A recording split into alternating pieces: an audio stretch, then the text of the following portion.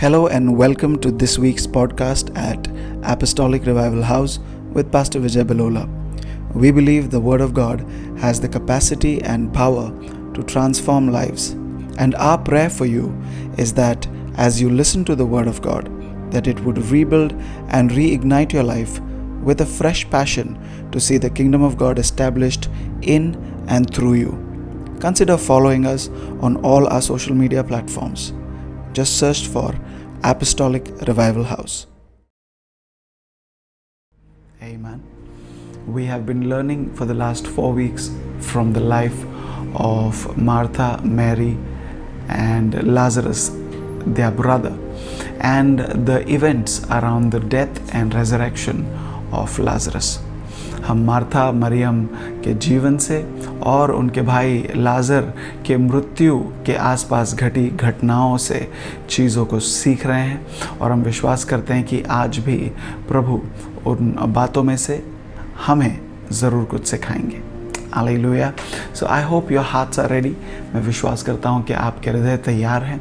I hope and I believe that you have prepared yourself in the spirit, in body, in mind to receive what the Lord has in store for each one of you. मैं विश्वास करता हूँ कि आपने अपने प्राण, अपनी आत्मा, अपने शरीर को तैयार किया है उन बातों को ग्रहण करने के लिए जो परमेश्वर ने हम में से हर एक के लिए आज तैयार किए हैं.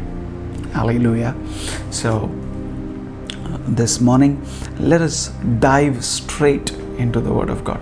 हम सीधे परमेश्वर के वचन में देखने जा रहे हैं. If you have your Bibles, let's open to the Gospel of John chapter 11. हम यूहन्ना का ही सुसमाचार उसका 11वां अध्याय एक और बार खोलें and we shall read from verse 32 onwards. हम 32वें वचन से आगे सीखने जा रहे हैं, पढ़ने जा रहे हैं. And let us see how the Holy Spirit leads us today. आज हम देखेंगे पवित्र आत्मा किस रीति से हमारी अगुवाई करते हैं.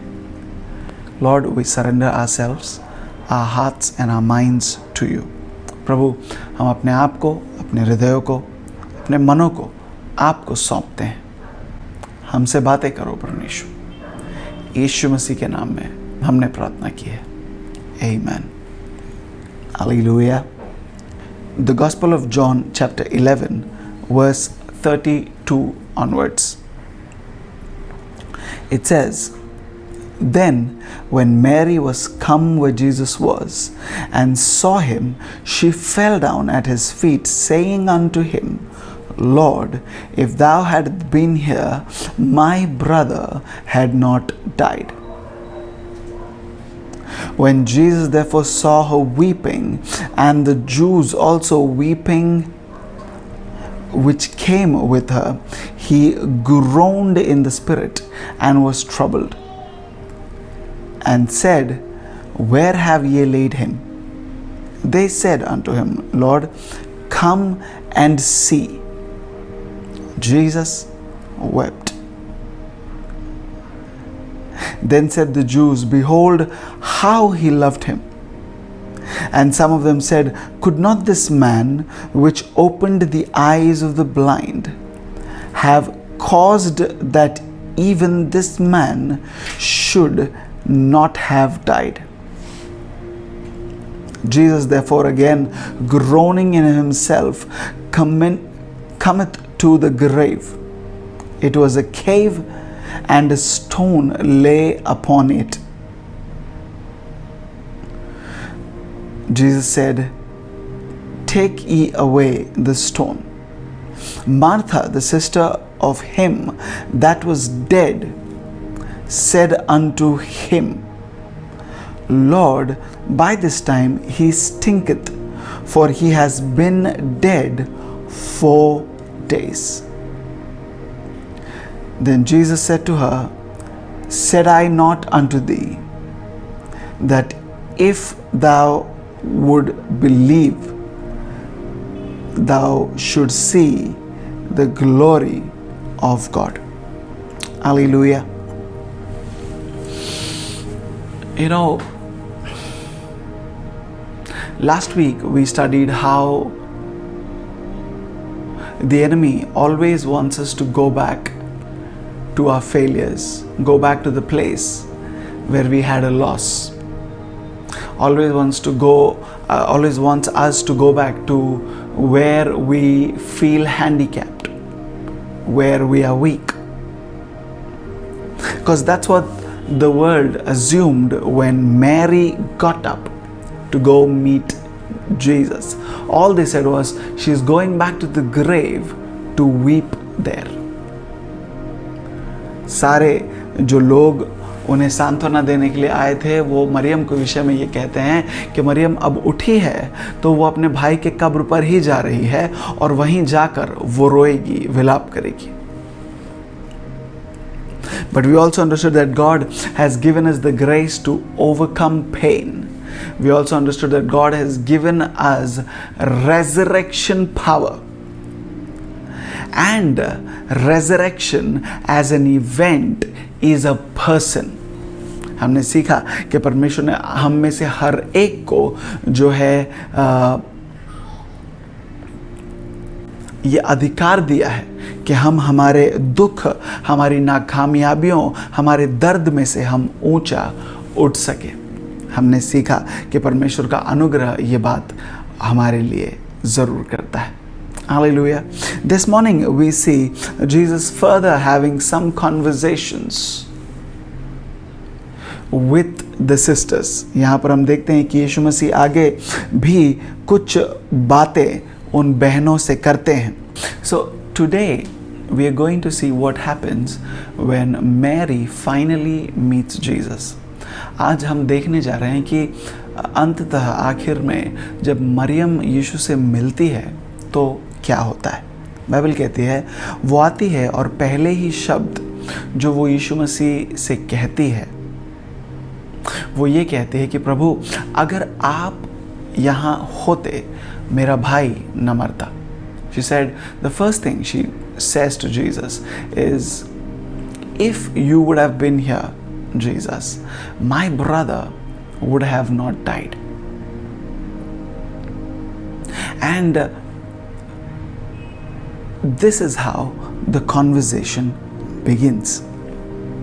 When Jesus hears these words and he sees her weeping and the people who came with her weeping as well, जब लोग यीशु मसीह मरियम के मुंह से इन शब्दों को सुनते हैं और उसे रोता हुआ देखते हैं और उसे उसके संग जो आए हुए लोग हैं उन्हें वो रोता हुआ देखते हैं, तो बाइबल कहती है, the Bible says that he groaned. He groaned. He was troubled in his spirit. वो अपने जो है आत्मा में उसे बहुत चोट लगी. You know, verse 33 says, जब यीशु ने उसको और उन यहूदियों को जो उसके साथ आए थे रोते हुए देखा तो आत्मा में बहुत ही उदास और व्याकुल हुआ. He was groaned in his spirit. See, our words have the capacity to impact people. हमारे जो शब्द हैं और हमारी जो भावनाएं हैं वो दूसरे लोगों पर तो असर करती ही हैं, पर हम ये देखते हैं कि हमारे शब्दों से और हमारे भावनाओं से परमेश्वर के ऊपर भी असर होता है. Because we see here closely, हम यहाँ पर देखते हैं कि जब यीशु मसीह ने मरियम की बातों को सुना, when Jesus heard the words of Mary and he saw her weeping and he saw the other people weeping, it caused him to groan in the spirit. He was troubled in the spirit. Now this is very important to know that their emotions did not affect Jesus' emotion, but it affected, or rather it created an impact on him as a spirit. Are you with me? See, this is the emotional maturity that we were discussing last week.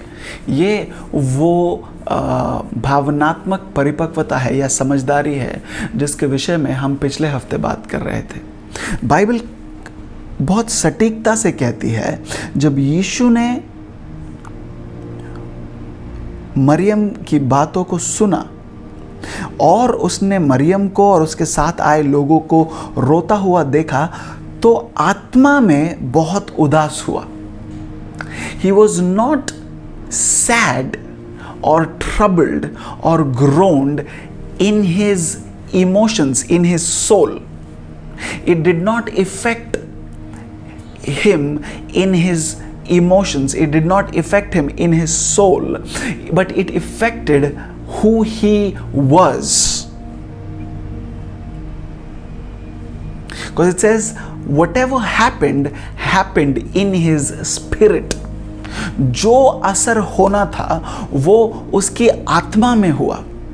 So what does this mean? See, when certain words और certain actions, जब लोगों के कुछ शब्द या उनकी भावनाएं या उनके कुछ actions का असर मेरे भावनाओं पर होता है, तो मेरी प्रक्रिया भी या मेरा जो मेरा रिएक्शन जो है वो भी मेरे भावनाओं में यानी मेरे सोल में से होगा. Are you with me? See, when people's emotions and words and their tears and their emotions reflect on my soul, then my response comes from the soul. But these things had an effect on Jesus' spirit.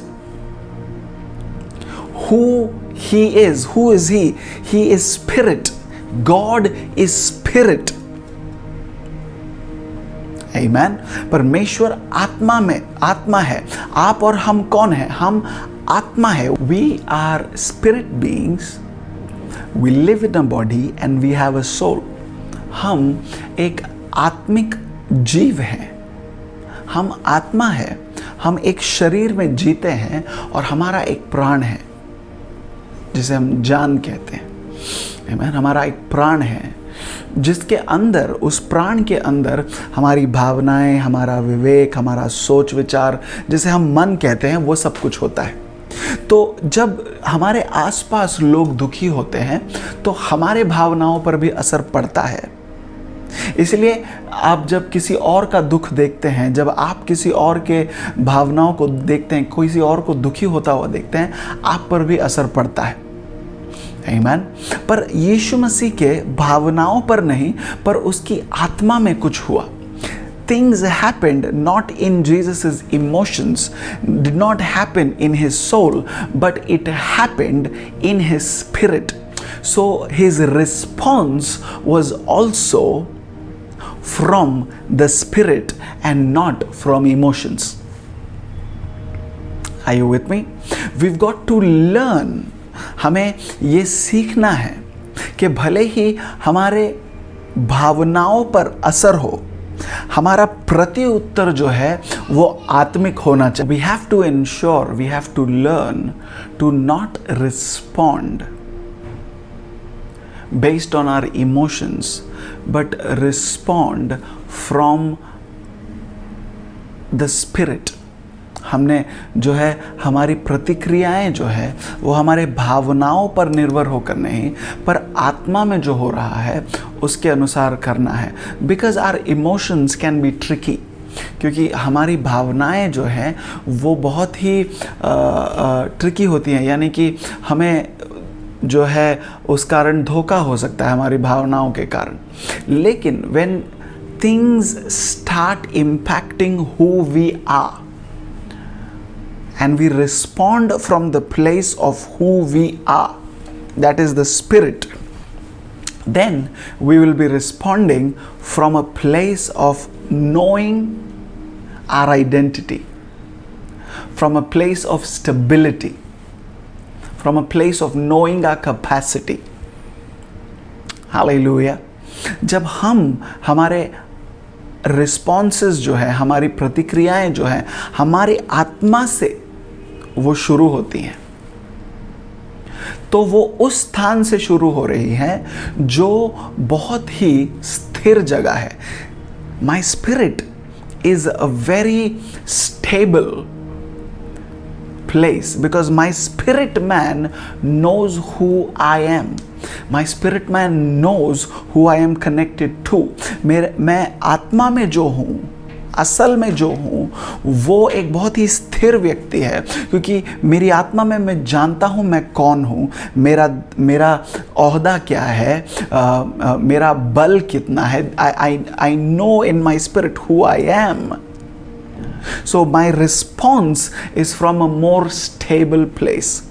See, I don't want to dwell here a lot because we covered all this. हमने ये सारी बातों को जो है हमने तब सीखा था जब हम नेहमाया के सीरीज में थे. When we started studying Nehemiah is when we covered this in the very first part of the Nehemiah series. So if you've not heard that word yet, I encourage you to go back and listen to the Nehemiah series. We'll put the link in the description below.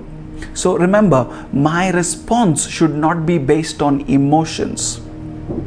ये सारी बातें हमने नेहमाया series में सीखी थी. अगर आपने वो वचन अभी तक देखा नहीं है, सुना नहीं है, तो हम लिंक डिस्क्रिप्शन में डाल रहे हैं, आप जाकर ज़रूर उसे देखें, क्योंकि ज़रूरी है कि हमारा जो प्रतिक्रियाएं हैं वो आत्मा से हो, भावनाओं में नहीं. आमीन. यीशु मसीह आगे कहते हैं, जब वो उनको रोता हुआ देखते हैं, वो पूछते हैं कि तुमने उसे कहाँ रखा है. Where have you laid him? Jesus asked them, where have you laid him? कहाँ पर तुमने उसे रखा है. बेसिकली वो कह रहे हैं कि वे कहाँ गाड़ दिया, उसकी कब्र मुझे कहाँ है, दिखाओ. Amen. Where? And they say,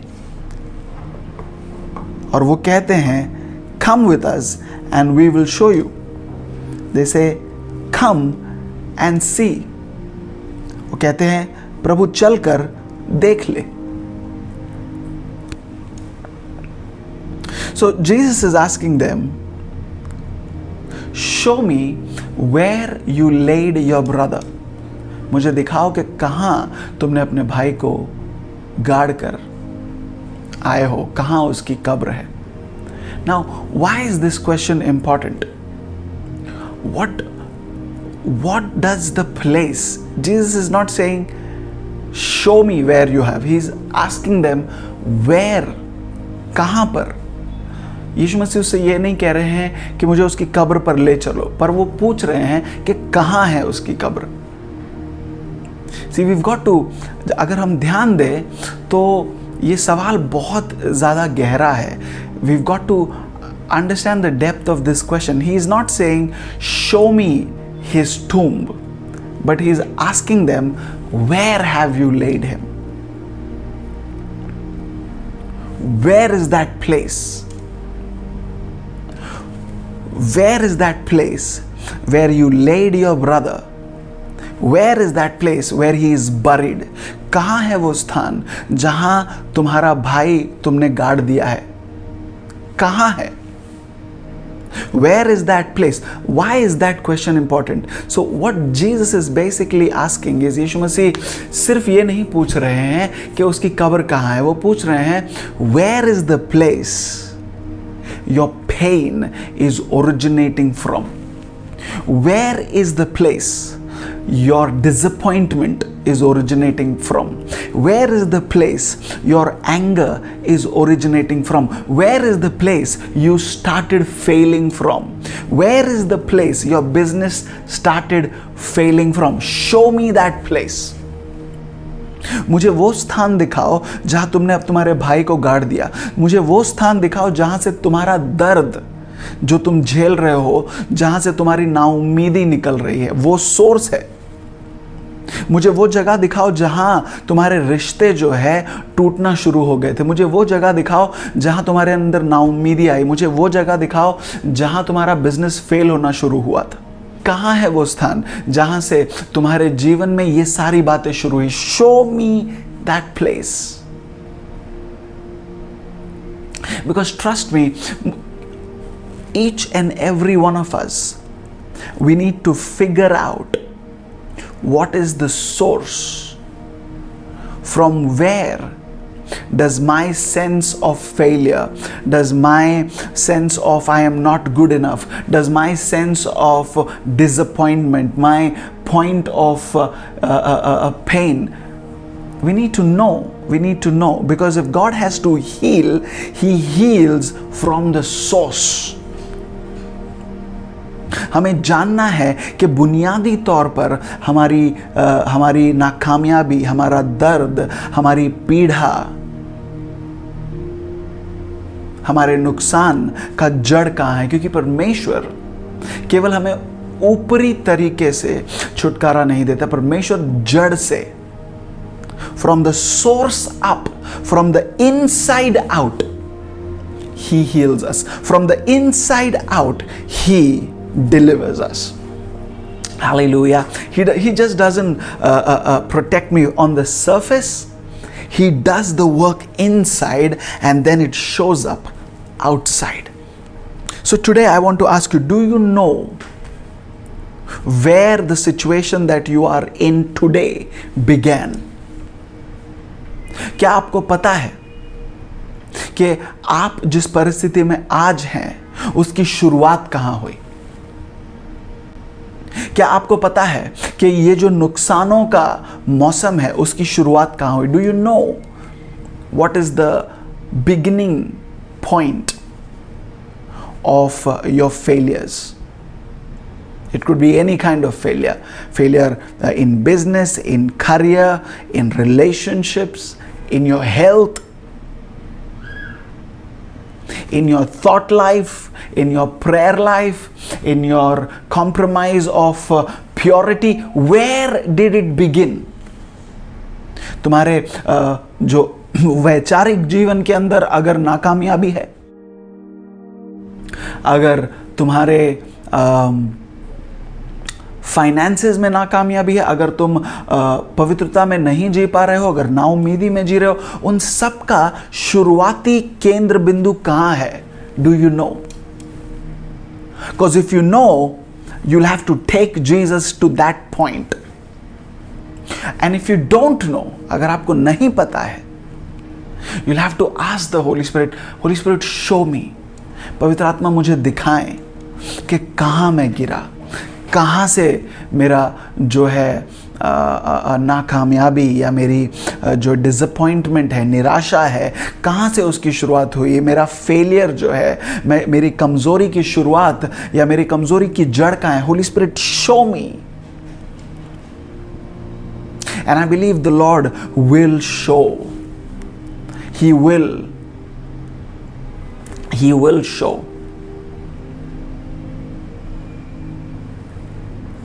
We've got to remember, we learned a few weeks ago that as kings, our glory is in searching the secret out. God's glory is in concealing things. परमेश्वर की जो महिमा है वो चीज़ों को छुपाने में, पर हम जो आत्मिक रीति से यीशु मसीह के बलिदान के कारण राजा और याजक कहलाते हैं, राजा होने के कारण हमारी महिमा छुपी हुई बातों को ढूंढने में है, हमारी विजेता छुपी हुई बातों को ढूंढने में है. Our victory is in finding out that one point where it all originates from, that one secret thing. Come on now, am I talking to you? I want you to look into your heart Where did it begin? If your marriage is not in the right place, अगर आपके और आपके पति के रिश्ते सही जगह पर नहीं है, उसकी शुरुआत कहां पर हुई? मैं ये नहीं कह रहा हूं कि पता करो कि गलती किसकी है. No no no no. I'm not saying search whose mistake was it that your marriage is not in the right place. Your husband's or yours. No, I'm saying where did it begin? Where? And ask the Lord to reveal. Where did things started going down in your health? कहाँ आपके सेहत में चीजें बिगड़ने लगी? Where did things started going bad in your walk with God? Reach that place. Because today, if you are able to pinpoint to that specific place, Jesus is here. Because it is He who is asking, do you know where you have laid Him? आज यीशु मसीह पूछ रहे हैं, दिखाओ मुझे वो जगह जहां तुमने उसे गाड़ दिया. Where have you buried Him? They say, come Lord, come and see. वो कहते हैं, प्रभु चलो हम आपको दिखाते हैं. Hallelujah. So Jesus follows them.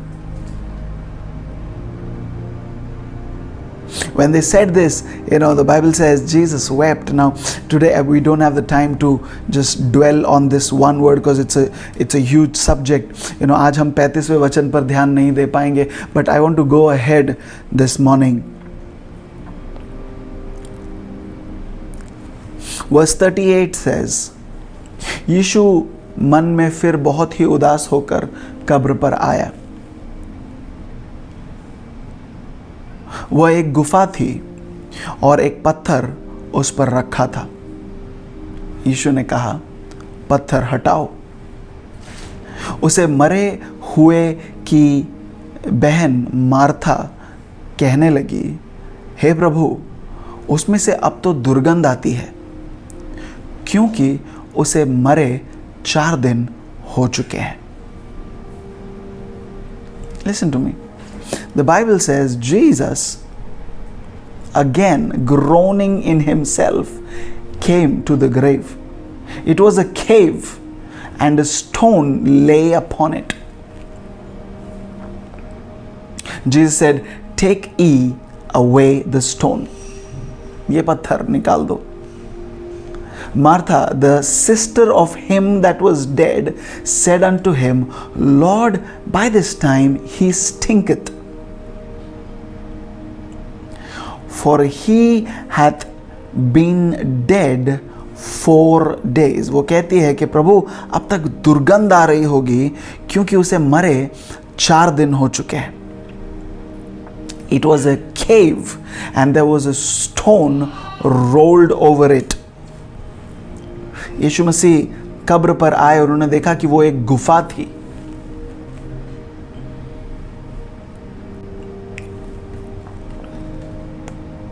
और उसके मुंह पर एक बड़ा पत्थर रखा हुआ था.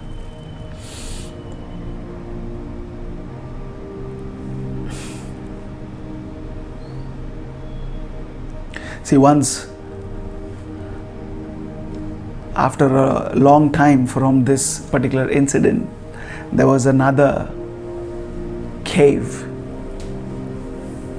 There was another tomb which had a stone over it. But this time Jesus was inside. एक और कब्र, एक और ऐसी गुफा जिसके मुंह पर पत्थर रखा गया, कुछ और अध्यायों के बाद हमें देखने को मिलती है. पर उस समय यीशु मसीह बाहर नहीं, अंदर है. और वहां से उनको बाहर निकलने के लिए किसी को पत्थर हिलाने की जरूरत नहीं पड़ी थी. He came out. But now he was asking somebody else to roll the stone away. Now, I don't want to deviate from I just wanted to give you a parallel. आपको मैं सिर्फ एक पैरेलल देना चाहता था, and I just want to leave it there. I will leave it for you to study. I will leave it for you to meditate on that, and we will discuss it some other time. यीशु मसीह कहते हैं कि पत्थर हटाओ। Bible कहती है कि मरे हुए की बहन मार्था उससे कहती है कि प्रभु अब बदबू आ रही होगी। She says, he has been in 4 days. 4 दिन से वो अंदर है, बदबू आ रही होगी। So Jesus is standing there. यीशु मसीह वहां खड़े हैं। वो कहते हैं पत्थर हटाओ, take that stone away, roll it away. Now you got to understand that there is a huge crowd watching all this. ये सब कुछ एक बहुत बड़ी भीड़ है जो देख रही है। यीशु मसीह ने उनसे पूछा था कि कहाँ तुमने गाड़ा है उसको। हमने उस शब्द के अर्थ को समझा, और जब वो वहां पहुंचे कि ये वो पॉइंट है जहां से हमारा दुख उत्पन्न हो रहा है, ये वो जगह है जहां से हमारा दुख, जहां से हमारा गुस्सा या हमारी नाराजगी, they come to a point, they came to that place from where their disappointment, their pain, their burden, all of it originated. And Jesus is saying, okay, now that I'm here, roll the stone away, which is covering all this. तुम्हारा दर्द उस वजह से है ना जो अंदर पड़ा है। यीशु मसीह ये नहीं कहते कि मैं पत्थर हटाऊंगा, वो उनसे कहता है पत्थर हटाओ। See, there are so many places when we find out the origin points of our pain, our disappointment, our weaknesses, our failure, जब हमें हमारी कमजोरियों का जो है केंद्र मिल जाता है, हमारे नाराजगी का, हमारे निराशा का, हमारे दुख, हमारी पीड़ा का, हमारे दर्द का, हमें जो अगर सेंटर पॉइंट मिल जाता है, हमने बड़े आसानी से और बहुत सालों से उसको छुपा कर रखा हुआ है। We've covered it. We've covered it with a stone. हमने उसको दफना के रखा हुआ है, कोई देख नहीं सकता है। You know what we've covered it with? आपको पता है किन बातों से हमने उसको छुपा के रखा है? We've covered it with our Christianness. हमने हमारी मसीहियत से उसको छुपा कर रखा हुआ है। एक बहुत बड़ा पत्थर है वो। उसके पीछे हमने हमारी नाकामयाबियों को, हमारे दुख के सोत्र को, हमारी शर्मिंदगी के या हमारे दोष के सोत्र को वहीं पे हमने छुपा कर रखा हुआ है। और जब प्रभु कहते हैं कि इसको हटाओ, हम कहते हैं नहीं प्रभु नहीं, बदबू आएगी। And when the Lord is now saying, take this away, roll this stone away, I am not going to roll it away for you. You've got to roll this stone away yourself. So whatever is dead inside can now be resurrected, but for that you have to roll the stone away yourself. जो कुछ भी मरा हुआ है, जो कुछ भी निराशा में है, जो कुछ भी खत्म होने की कगार पर है, उसे अगर तुम चाहते हो कि मैं हस्तक्षेप करूं, मैं उसमें कुछ कार्य करूं, तो पत्थर तुम ही को हटाना होगा। Are you getting me, church? We know, if we know, अगर हमें पता है कि हमारी नाकामयाबी का केंद्र ये है, अगर हमें पता है कि हमारे फेलियर की जगह यहाँ से शुरू हुई है, अगर हमें पता है कि हमारे पवित्रता का जीवन हम नहीं जी पा रहे हैं, उसकी शुरुआत केंद्र यहाँ से हुआ है और हमने उसको छुपा कर रखा हुआ है और हम उसमें विजेता चाहते हैं, तो हमको ये भी पता है कि पत्थर हमको ही हटाना होगा। We've got, there is this very fake Christianness.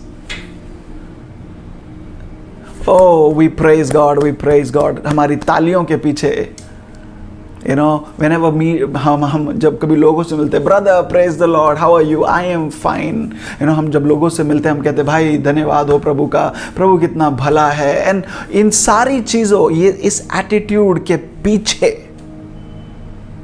हमारे झूठ, हमारे नकाब के पीछे हमने हमारी नाकामयाबियों को, हमारी शर्मिंदगी को, हमारे दोष को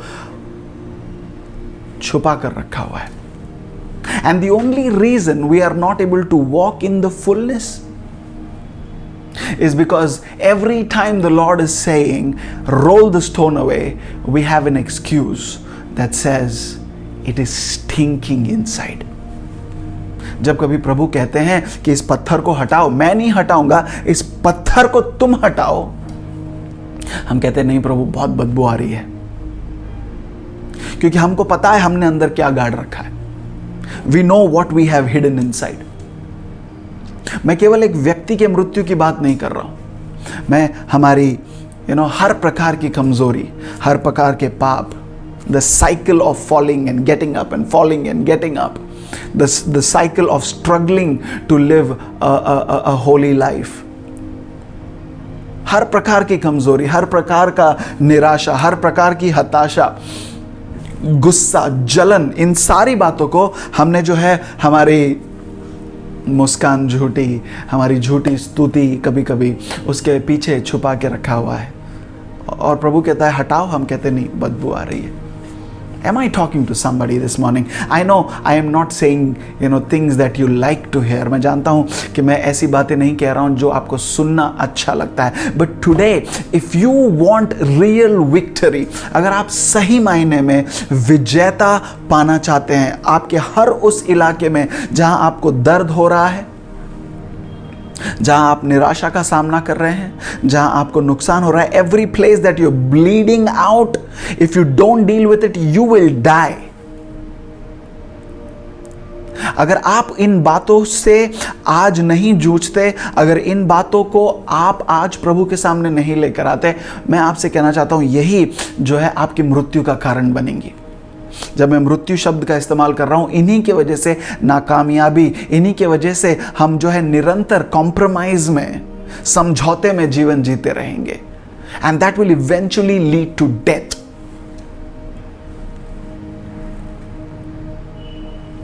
is there something that you have hidden behind that big stone? Today the Lord is saying, roll that stone away. Roll that stone away.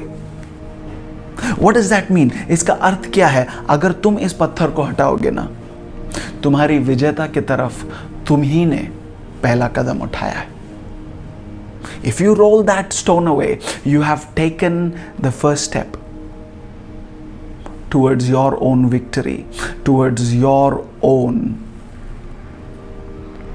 victory, my friends.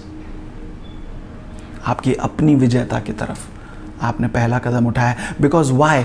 When you are ready to expose that which is stinking, when you ready to expose that which is the point of your failure, who are you exposing it to? Not to the world, but Jesus is standing there. जब आप उन बातों को आज यीशु मसीह के सामने लेकर आ रहे हैं, दुनिया के सामने नहीं, वो पत्थर हटा रहे हैं आप किसके सामने? यीशु के सामने। Things will be now before Jesus. क्या अब तक चीजें यीशु के सामने नहीं थी? आप तो हर इतवार कलीसिया आ रहे हैं, आप कितने ही सालों से कलीसिया आ रहे हैं, you been coming to church for a long time. Wasn't Jesus aware? See, our success and our deliverance in so many places is in our own hands, because God will not interfere in things that you don't bring to him. परमेश्वर उन बातों में हस्तक्षेप नहीं करेंगे जो बातें आप उसके पास नहीं लेकर आते। वो जबरदस्ती करने वाला परमेश्वर नहीं है। इसीलिए वो कहता है पत्थर तुम हटाओ। That's why he says, roll that stone away. But they are saying, my brother wouldn't have died. 4 दिन पहले तक मेरा भाई मेरा भाई मेरा भाई कह रहे थे. Till 4 days ago they're like, my brother, I love him so much. Oh, Jesus, please come. But now they're saying, you read it in English. अगर आप अंग्रेजी में पढ़ेंगे तो वो ऐसा लिखा है कि वो ये नहीं कह रहे कि बदबू आ रही है. In English, it doesn't say that it is stinking. It's saying he is stinking.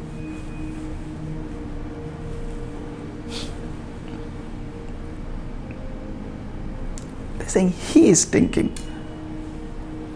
And that is why John is saying, John इसके लिए ये ऐसा लिख रहा है कि लाजरस की बहन मार्था नहीं, मरे हुए की बहन Martha.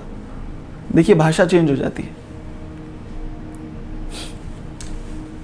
Because right now she is not talking as the sister who loved the brother even in death. She's saying he is stinking now. Let it be there.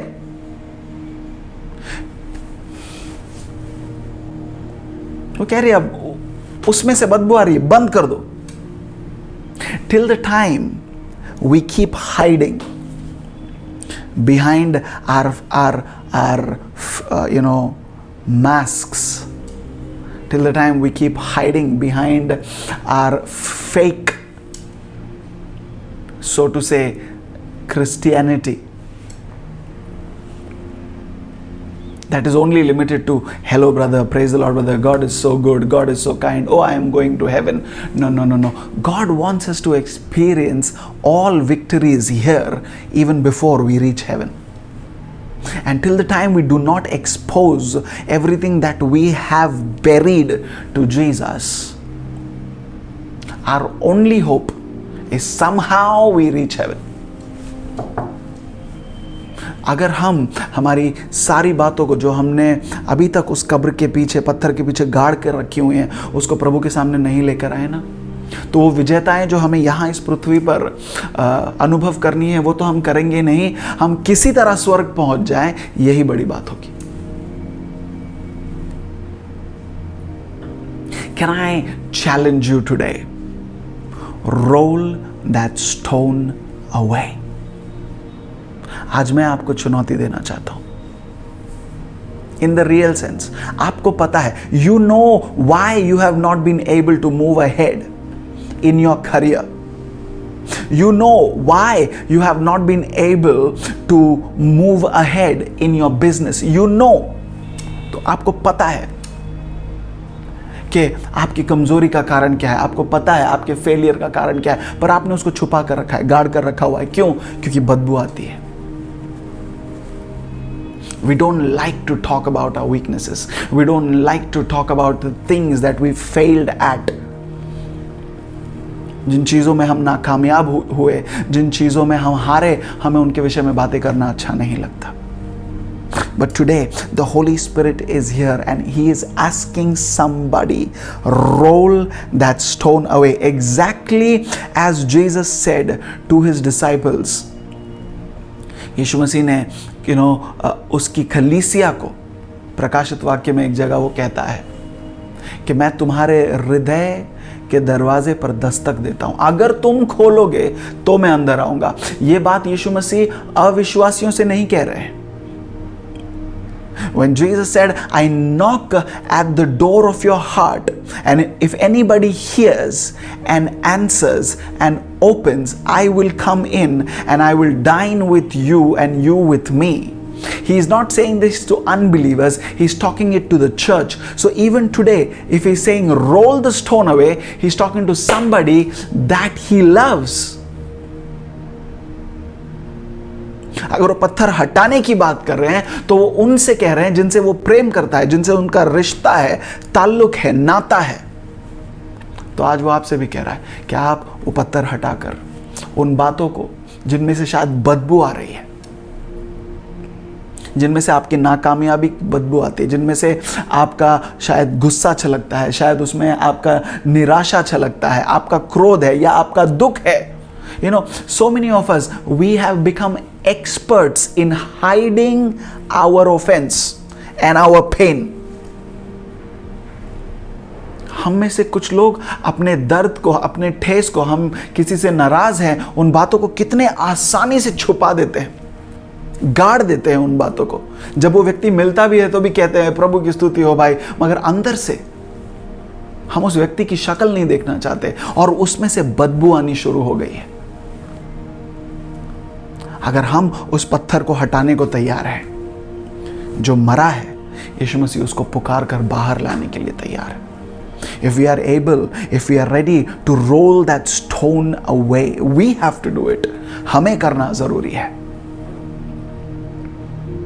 अगर हम करेंगे तो जो अंदर मरा हुआ है, यीशु मसीह उसको बाहर लाने के लिए तैयार है। He is willing to bring that which is dead inside out. I want to give this opportunity to you. मैं आपको ये मौका देना चाहता हूं। Are you ready to do this? Are you ready to do this? Because if you're ready to do this, अगर आप ये करने को तैयार हैं, I believe there are areas of your life that you thought will never see greenery. They will become flourishing lands. अगर आज आप ये करने को तैयार है, अगर आप आज ये पत्थर हटाकर उन सारी बातों को यीशु मसीह के समक्ष लाने के लिए तैयार है प्यारो, ओ रमा से खेले मो शांता, मैं विश्वास करता हूं आपके जीवन के वो हिस्से जहां आपने कभी नहीं ये सोचा था कि हरियाली आएगी, वहां पर आप एक फसल को काटेंगे। कम ऑन टुडे आज किसी भी बात को, टुडे डोंट लेट थिंग्स, आज ये नहीं कहे कि नहीं आज नहीं कल, tomorrow there might not be a chance. कल शायद ये मौका नहीं मिले आपको। I know what I'm saying. Expose these things. Expose them to the light himself. इन सारी बातों को प्रभु जो हमारी सबसे बड़ी ज्योति है। See, when I am exposing these things to the light, it is the light that falls on that situation, on that person, on that marriage, on that business. जब हम इन बातों को, जब हम कवर को हटा देते हैं ना, तो रोशनी बाहर से अंदर जाती है।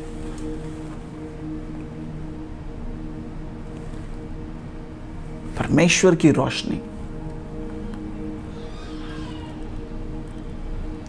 और जहां रोशनी होती है वहां अंधेरा नहीं हो सकता। And where there is light, darkness can not remain. Hallelujah. Come on, can we start praying right now?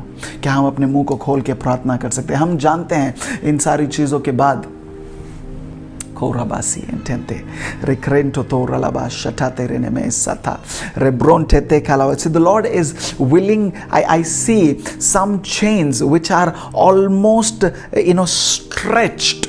They are stretched. I see these big chains which are interlocked. They have been stretched. They have reached the breaking point. वो एकदम टूटने की कगार पर है। और अगर आप उस दरवाजे को, उस पत्थर को हटाते हैं, if you are honest to God today, अगर आप परमेश्वर के सामने आज ईमानदारी से रहेंगे, वो जंजीरें जो आपको बांध कर रखी हुई हैं वो टूटेंगी। Some of you need to let go of people. आप में से कुछ लोगों को रिलीज करना है। Those people have walked out of your life long ago, but you have still held on to them, and that is what is causing you not to go ahead in life. आपने कुछ लोग जो आपके जीवन को छोड़कर चले गए, अभी तक आप उन्हें अपने भावनाओं में पकड़ कर रखे हुए हो और उस कारण आप आगे नहीं बढ़ पा रहे हो। Today the chain is ready to be broken. Are you willing to open and roll that stone away? क्या आज आप उस पत्थर को हटाने के लिए तैयार हो? Because today is the day of victory, not tomorrow, not day after. Today is the day of victory. The Bible says, Bible कहती है आज का दिन छुटकारे का दिन है, कल का नहीं, परसों का नहीं, आज का दिन। Come on now somebody. Rom rema siete te korolobo shantata reke totoronomo shantele riantaraba. Come on, start praying right now. Be honest, because the Holy Spirit is nudging to your hearts. परमेश्वर का आत्मा आज आपके हृदय को मानो टटोल रहा है, वो देख रहा है वो कि आप ईमानदारी से उसके समक्ष हो या नहीं. Today just take that mask away. आज उस मुखौटे को हम निकाले, वो नकली जो हम कभी कभी बर्ताव करते हैं उसको निकाल दें ईमानदारी से. भले ही कितनी शर्मिंदगी या कितनी बदबू क्यों ना हो, can we just expose those things to God.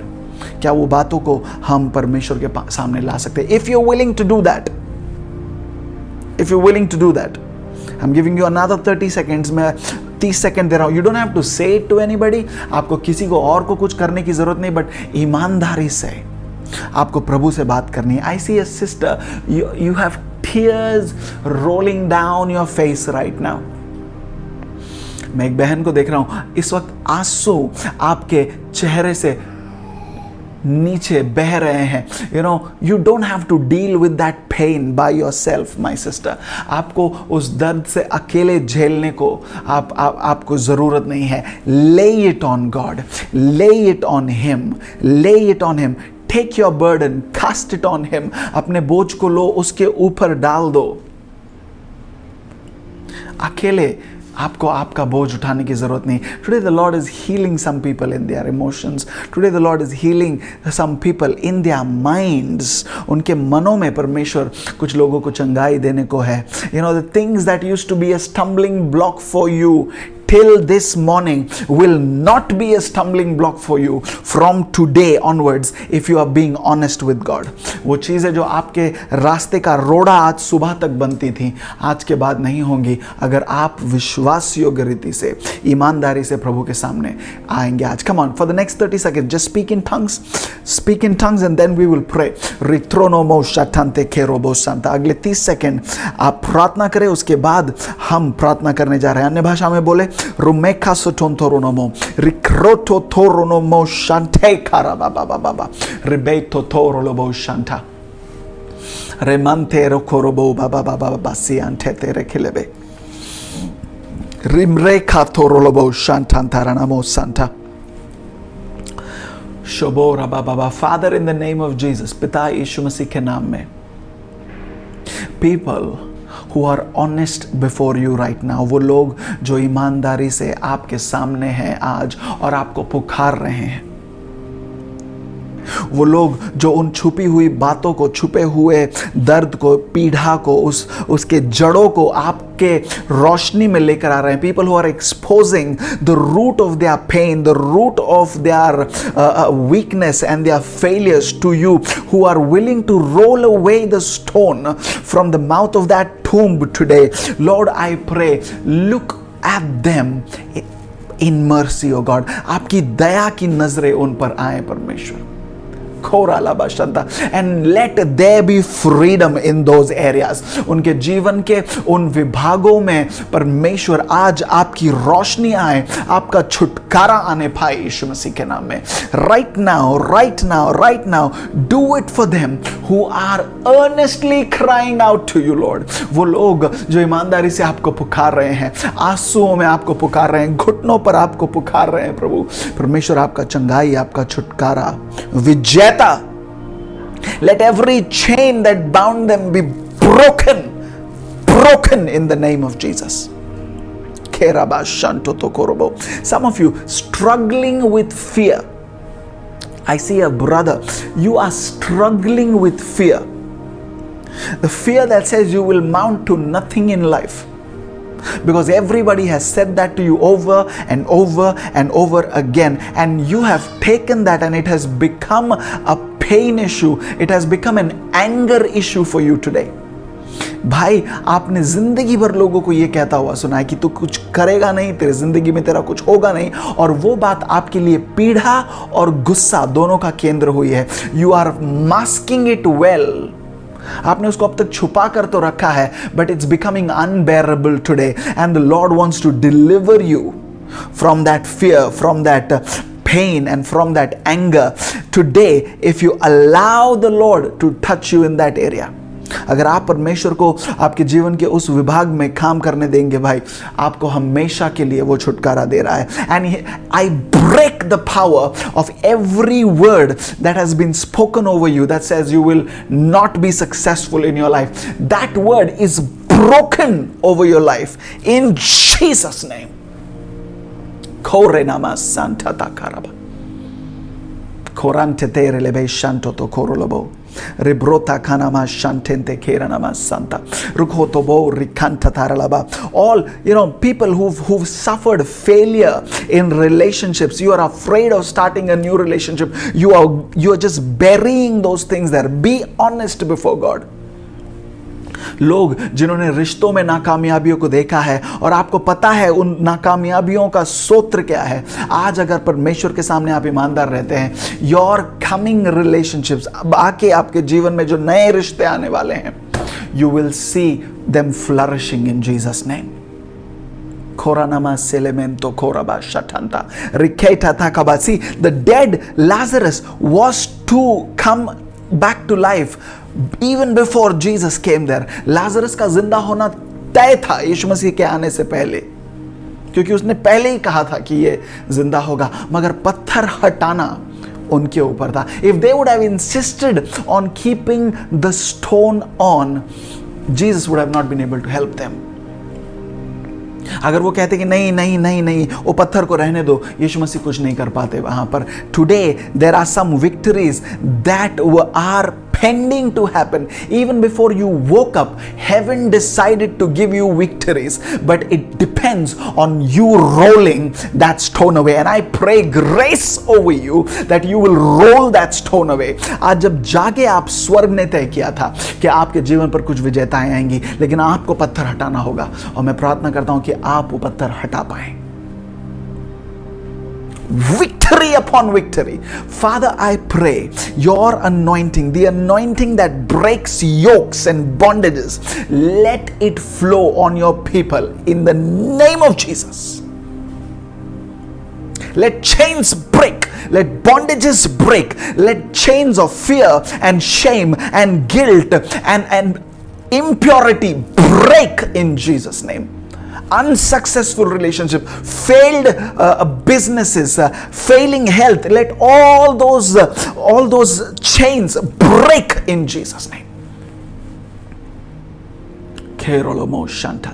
And let the light that comes from your throne, आपके सिंहासन से जो रोशनी आती है वो चमके प्रभु. And I declare life over people who are obedient to this word. मैं जीवन की घोषणा उन लोगों के लिए करता हूं जो इस वचन के अधीनता में चल रहे हैं. May you see life in every area that you failed before today.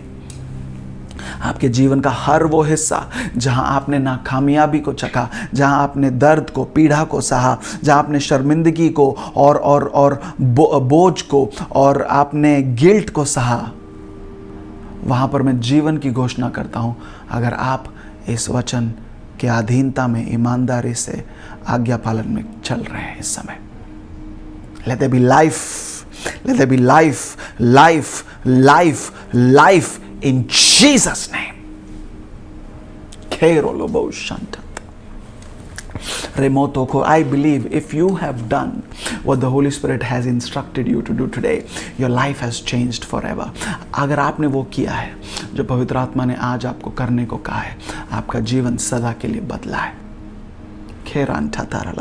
Because Jesus is the only one that is able to give life in the most dire situations. यीशु मसीह अकेला आपके जीवन को भरपूर बना सकता है. Hallelujah, hallelujah, hallelujah, hallelujah. Oh, we serve a good God. We serve a good God. We serve a good God. Korabate keranama shantanta. Rebro tetera lava shantente rekelebe santo. Rumantere lebe shatatatatatatatata.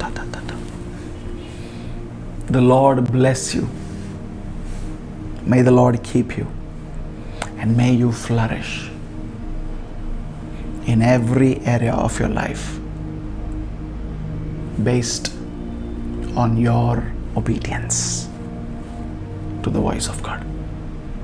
आपके जीवन के हर हिस्से में आपके आज्ञा पालन के कारण विजेता, छुटकारा, चंगाई, बहुगुणता नजर आने पाए. Hey, this is the day of victory. This is the day of victory for so many people. ये विजेता का दिन है. If that is you, if that is you, if that is you, just clap your hands and thank the Lord this morning. अगर आप हैं जिसने इस विजेता को आज चखा है, तालियां बजा के प्रभु यीशु मसीह को धन्यवाद दे. Robadre kelebe shantanta, rikentente kera. Listen, send us your testimonies. गवाहियों को हम तक जरूर भेजें. And share this link with somebody who you know will be helped by this word. ये लिंक ज़रूर किसी के साथ बांटें ताकि लोग सुने, देखें और आशीषित हो. मुझे आपकी गवाहियों का इंतज़ार होगा. You are blessed. You are blessed.